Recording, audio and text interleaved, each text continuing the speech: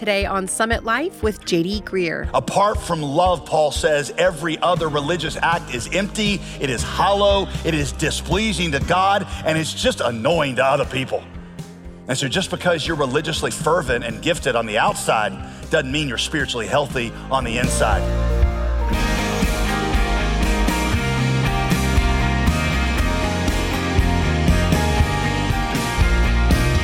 Welcome back to Summit Life with JD Greer. As always, I'm your host, Molly Vidovich.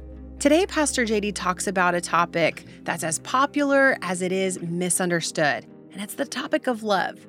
Our society seems smitten with notions of love, but at the same time, we certainly don't live in a fairy tale land of happily ever after. So, what does real love look like? And once we recognize and understand it, how can we tangibly become more loving ourselves?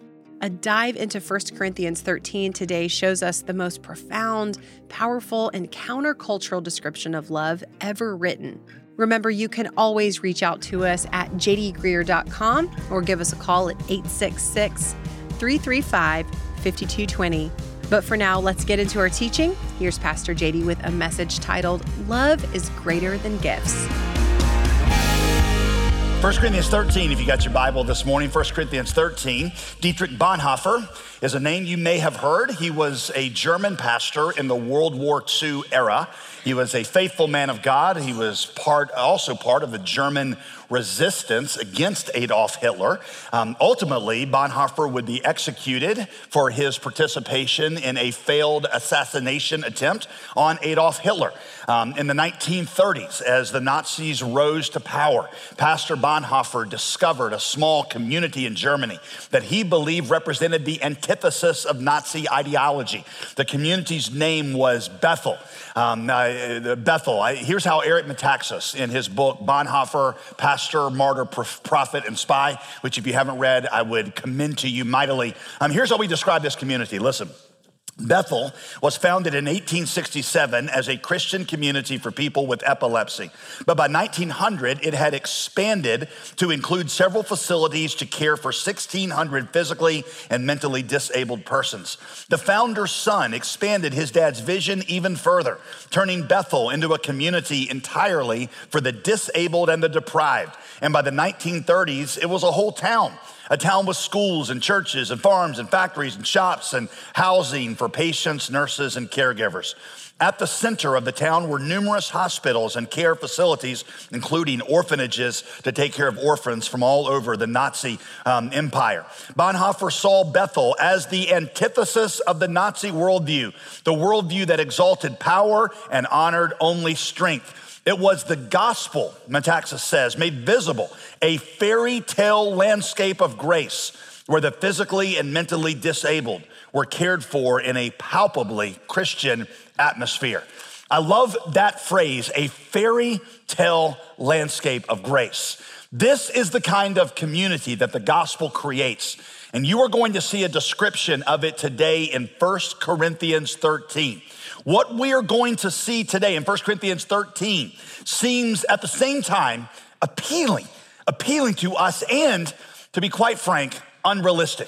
Sure, all of us would love to be the kind of person that is described in 1 Corinthians 13. We would love to live in a fairy tale landscape of grace, but that's kind of the problem, isn't it? It feels like a fairy tale, but we live in the real world. We got neighbors that we're fighting with. Some of you this morning have neighbors that you are in serious conflict with. Our kids will not listen to us. If we want to succeed in our jobs, we feel like I can't be soft. I got to have an edge. So if you read a chapter like this one and you think, this sounds sentimental, sounds fairy tale, you are not alone. I think that sometimes. But if you really understand what Paul is saying, I'm going to try to show you this today. Sentimental is the last word that you would use to describe the love that Paul lays out in this chapter. Christian love, 1 Corinthians 13, is countercultural, and it's often straight up confrontational.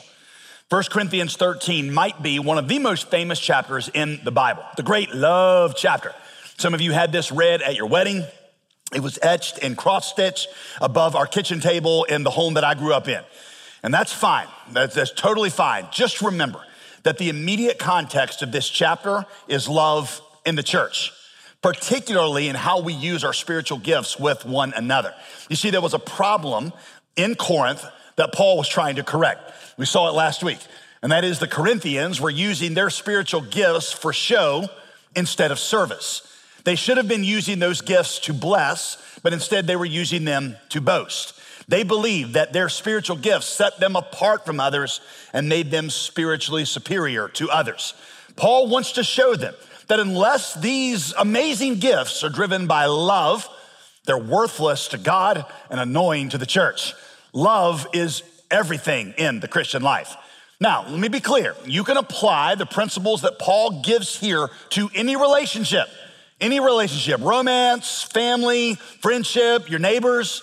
Just don't forget that the most immediate context for this chapter is love in the church. In fact, just to prove that, let's start at the end of chapter 12. Remember, chapter breaks were not in the original writing. It was just a letter. And sometimes we put chapter breaks in the wrong places. And this is one of those situations. All right, so we're just going to read this together. Let's go back to verse 29 and see how Paul gets into this chapter. 1 Corinthians 12:29. Is everybody an apostle? Are all prophets? Are all teachers? Do all work miracles? Do all possess gifts of healing? Do all speak with tongues? Do all interpret those tongues? A set of rhetorical questions. The obvious answer is no. But you, he said, you should earnestly desire the higher gifts, the better gifts. That is, the ones that will enable you to better serve and lift up others. But you know what Paul says? I just need to show you a more excellent way. Now, chapter 13, verse 1. If I speak in the tongues of men and of angels, but have not love, I am a noisy gong or clanging cymbal. And if I have prophetic powers and understand all mysteries and all knowledge, and if I had all faith so that I could just remove mountains, but I had not love, I am nothing. If I give away all that I have and I deliver up my own body to be burned, but have not love, I gain nothing. Number one, if you're taking notes, it is possible, Paul says, to do super religious stuff with selfish motivations. It's possible to do super religious stuff with selfish motivations. I mean, let's just look at that list. It's pretty impressive, is it not? If I speak with the tongues of men and angels, that means you're at the pinnacle of the spectacular spiritual gifts. Bottom line, angel shows up here today and you start conversing with him or her in its native tongue, you're varsity squad. Let's just go ahead and acknowledge that, right? If I got great prophetic powers, in other words, I can perceive exactly what the Spirit of God wants to say in a situation. And frequently God uses me to speak directly to other people. And people are always saying to me, man, how do you know? How do you know what's going on in my life?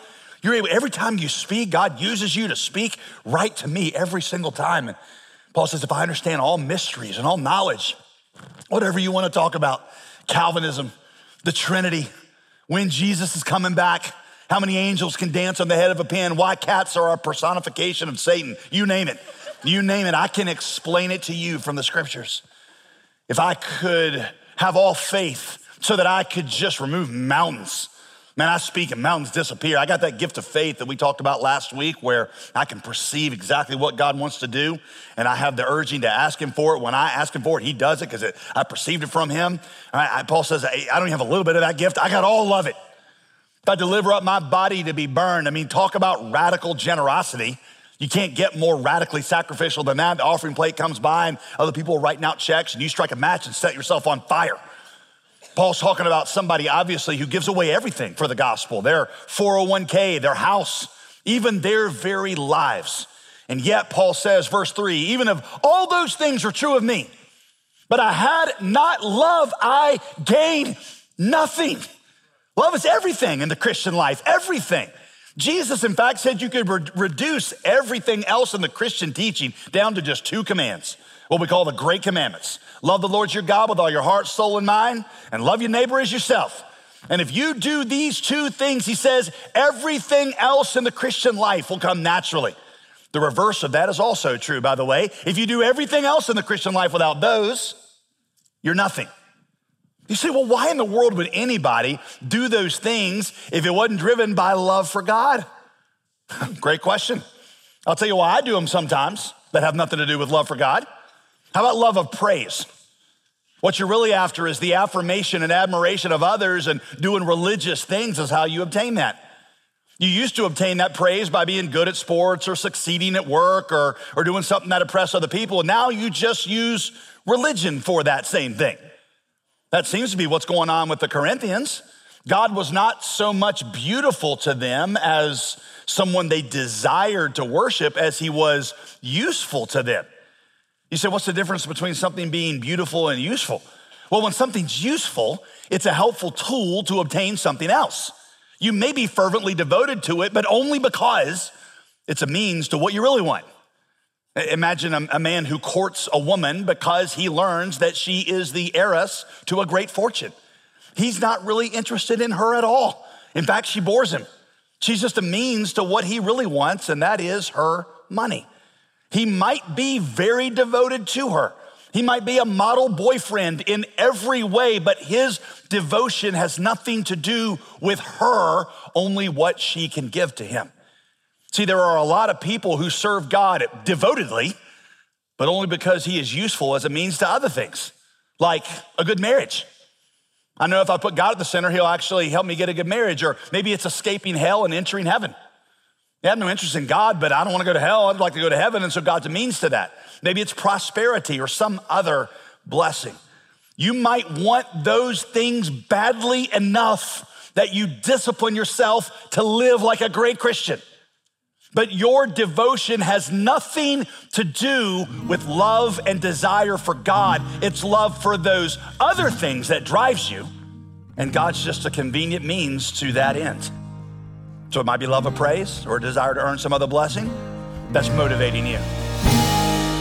You're listening to Summit Life with JD Greer, and we'll return to today's teaching in just a moment. But first, I'd like to share a bit about our featured resource this month. It's called Cutting Through the Noise, 14 5-minute studies in 1 Corinthians. And this study guide is the perfect tool for those that are wanting to deepen their walk with God. Designed for the person on the go, it takes solid biblical truth and delivers it in easy-to-digest chunks, making the application tangible and easy to achieve. Maybe you have a group of friends looking for answers, or your small group is in search of a way to grow together. This resource might just be the perfect companion for a journey with those that you love. Take what we're learning here on the program and apply it personally to your own life. It's yours when you support this ministry with your generous gift today. Call 866-335-5220 or visit jdgreer.com today. It might be that being good is how you think you'll earn heaven. My mother-in-law jokes about how a lot of older people in their final years get really, really sweet, right? Even though they were mean as snakes when they were younger. They get sweet, obviously, because they're concerned about heaven.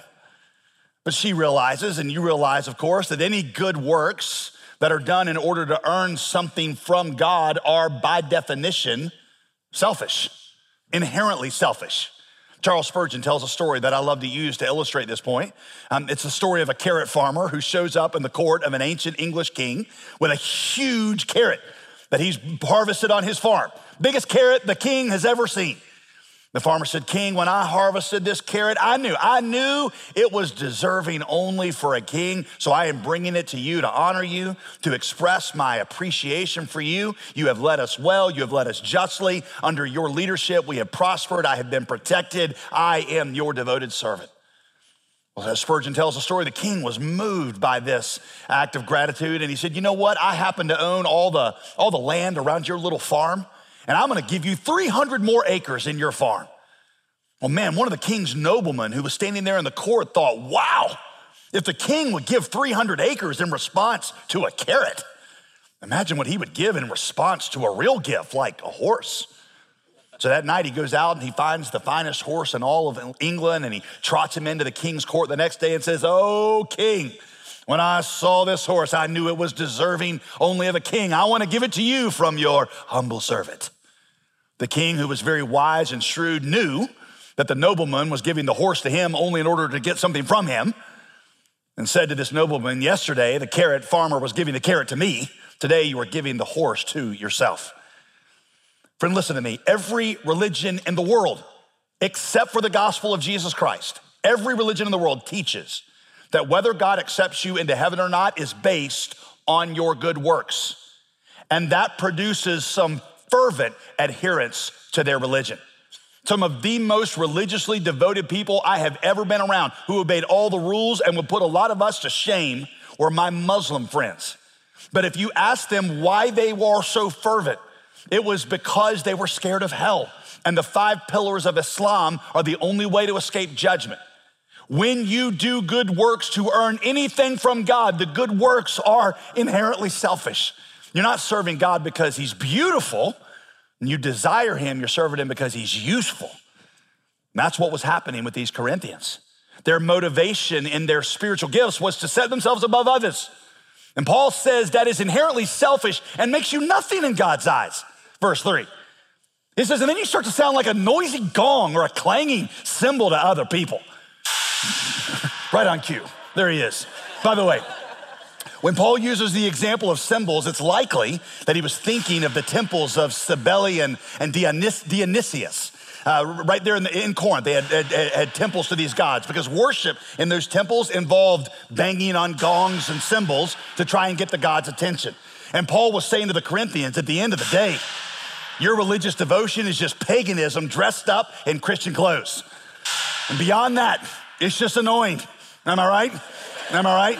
But you're gonna have to listen to this for the rest of the message. No, I'm kidding. You're not gonna have to listen to that. Now listen, if you've ever been to the symphony, you know that cymbals can be a beautiful part of an orchestra. But what makes a symphony is that every instrument is pursuing one united sound. They've all surrendered their individual sounds to blend into one beautiful single sound. In fact, that's what the word symphony means. Sim means literally same, phone means sound. You don't want some guy over in the corner banging on his cowbell trying to draw attention to himself, right? All these things, these instruments aren't supposed to be identified individually. They create one united sound. It's the same way in acting, by the way. All the actors surrender their individual parts to the whole. This story will not surprise some of you, but I was part of a drama group in college, and we were doing a comedy, and I played this really dumb guy in one of the plays, and I really mastered the character, right? In fact, I did method acting with that all the time. It wasn't hard, it came really naturally. And the role of my character was to make people laugh, and I thought I was doing a great job. Every time I walked on stage, people were laughing, but the director pulled me aside and he said, stop making everybody laugh when the scene is not about you. You see, we'd be on stage and all the action would be over here, but I'm over there on this side, supposed to be in the background, but I'm doing stuff to divert people's attention to me. I was getting the laughs, but the overall quality of the play was going down. It doesn't help unless what you're doing as an individual is surrender to the good of the whole, because it's not about you, it's about them. Apart from love, Paul says, every other religious act is empty, it is hollow, it is displeasing to God, and it's just annoying to other people. And so just because you're religiously fervent and gifted on the outside doesn't mean you're spiritually healthy on the inside. You tracking with this? Because see, this is what the Corinthians were. They were religiously impressive on the outside, but full of selfish immaturity on the inside. There's a medical term that I've heard called totofoti. It means thin on the outside, fat on the inside. Maybe it's not an official medical term, but it should be. And it refers to that cursed group of people who can eat cheesecake all day long and still look great. Don't you just hate those people? But see, the problem is their weight can be deceptive because people assume that thin means healthy. Sometimes doctors, they say, even miss heart issues and other things because they look healthy on the outside. But in truth, though they look great on the outside, their insides are clogged up with all the effects of unhealthy eating. Corinth's worship services look fit. They had intense worship, miraculous signs, gifted leaders and preachers, but only on the outside. Inside, if you look past their service and their giftedness and into their hearts, you would find that their hearts were clogged with selfishness. So what does real love look like? What does actual love in practice look like? In verses 4-7, Paul's gonna give you a 15-part description of love. If you ever think I got too many points in my sermon, Paul has 15 points in 4 verses. Now, again, you can apply them to any relationship, but specifically, Paul is thinking about relationships in the church. So as I walk through these, I want you to think not just of your spouse or of your future marriage partner or your kids. I want you to think of some friend in the church, because that's the better application, and how you're doing in those level of relationships. You can apply it to marriage, yes, but make sure you don't lose the context, the church. Verse 4, Paul said, love is patient and kind. Patience means that you expect others not to be perfect. And you're okay with that. You don't need them to be perfect. One of the things the Holy Spirit has been recently dealing with me about is how little patience I have for others' dysfunction and how much patience I expect God and others to have for my own.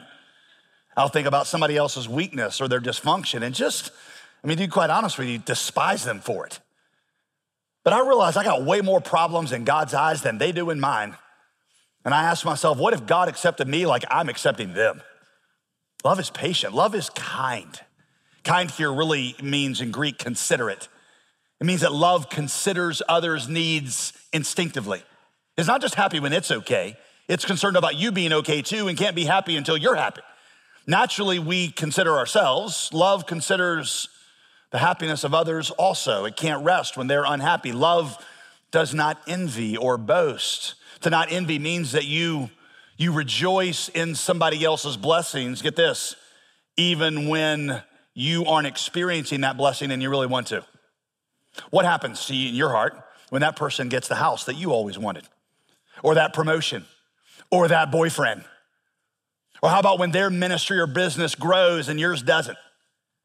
Parents, what is your attitude when somebody else's kids are doing well and yours aren't? It's fine to be sad about your kids, of course, but are you envious of them? Do you despise their blessings, secretly wishing that their kids would struggle too? Love is not like that. Love rejoices in others' blessings, even when you aren't experiencing them. How about when somebody else gets honor or recognition while you are being overlooked? Love delights in the happiness of others, even when you are unhappy. Love, Paul continues, is not arrogant. Arrogant just means always thinking about itself preeminently, always focused on its rights and its entitlements and what it thinks it's deserved, believing that you deserve the best. You deserve blessings and you're irritated when other people are not delivering them to you. Love is not rude, verse 5. Some scholars translate rude as dishonoring, and I think that's probably more of what Paul had in mind. Love doesn't dishonor a person by treating them like a commodity for the fulfillment of your needs. That's what Paul's saying. Evaluating somebody else by how well they fit into your little scheme of what you think you need in life, emotionally, sexually, or whatever, like cogs in the machine of your happiness. Paul puts those two together back to back, by the way, arrogant and rude, because he's saying that a person of love doesn't approach life as if life is all about them and it's everybody else's purpose in life to provide happiness for them. Are you getting a clearer picture of what true love looks like? You're listening to Summit Life with Pastor J.D. Greer. Over the past few weeks, we've been diving into this teaching series called Cutting Through the Noise. And JD, some folks might be joining us a little late, so can you tell us what this series is all about? Great question. Life feels overwhelming, feels like noise, feels confusing, chaotic, loud. And everywhere you turn, there's a voice calling to you saying, hey, this is what I need from you. This is what you need to do. This is what will really make your life complete. I think a lot of us in a world like we live in with constant digital distraction are saying, is there a way out of all this? Is there a way to cut through the noise and the distraction? Sure. What Paul shows them is that the gospel cuts through the noise that will give them a compass that will guide them to the peace and confidence in life that they yearn for. Gotcha. Now, he's writing to people in the first century. They have different issues than we have in the 21st century, but what you'll see is that fundamentally these issues they're really the same. And so what we want to do is help you as you are studying 1 Corinthians to cut through the noise of your life and to be able to have that same confidence that Paul was trying to give the Corinthians. What we've done is we've created this little 14-part Bible study. Molly, I don't know about you, but I love things that are 5 minutes. And I could just say, okay, I got it, and then move forward. We'd love for you to reserve your copy right now. Just go to jdgreer.com.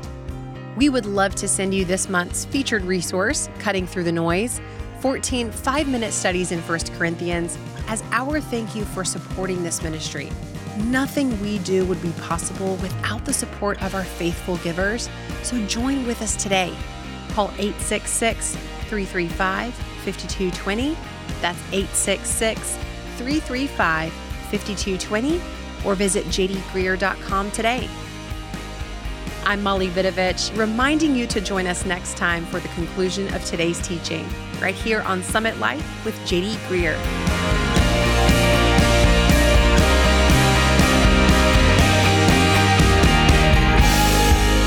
Today's program was produced and sponsored by JD Greer Ministries.